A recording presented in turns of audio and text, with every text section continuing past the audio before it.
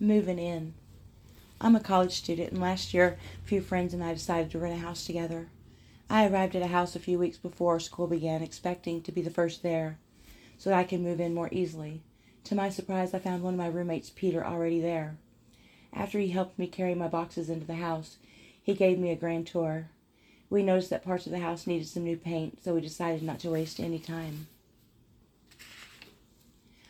On the way to the hardware store, he couldn't stop staring at my 38D breast, and I couldn't help but notice the large bulge growing in his cutoffs.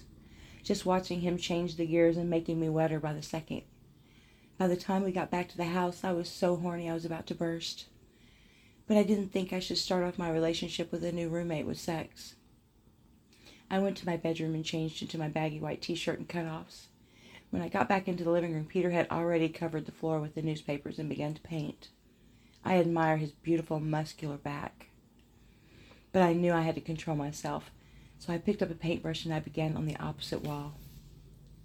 After a few minutes, I felt his strong hands from behind me, sliding around my hips and up my shirt. By the time he found my breast, my nipples were already rock hard. So he let his hands rope down into my shorts where he found my dripping wet pussy. He slid his fingers into my warm slit, and the instant he touched my clitoris, I exploded in orgasm and was drenched in his hand. He turned me around and pressed me up against the wall, into the wet paint, where he gave me the hardest kiss I'd ever had. Then he pulled off my shirt and sucked my nipples until my pussy began to ache for his hard cock. He slowly moved down, dripped my shorts to the floor, and began flicking the masterful tongue out of my pulsating cunt until I came again. Then he stood up and dropped his shorts to reveal his beautifully engorged member. He pressed my hands against the wall and wrapped my legs around him so that he could slide his dick into my waiting pussy. His hard, deep thrusts were almost more than I could handle, but kept me wanting more.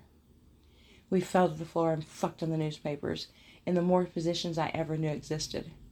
Each position we tried to seem allowed his rod to go further and further inside of me until I felt like one continuous euphoric orgasm.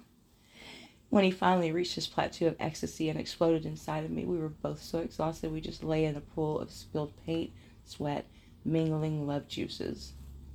Later, we took a long, relaxing bath together and fell asleep in each other's arms. All I could dream about was painting the bedroom the next day.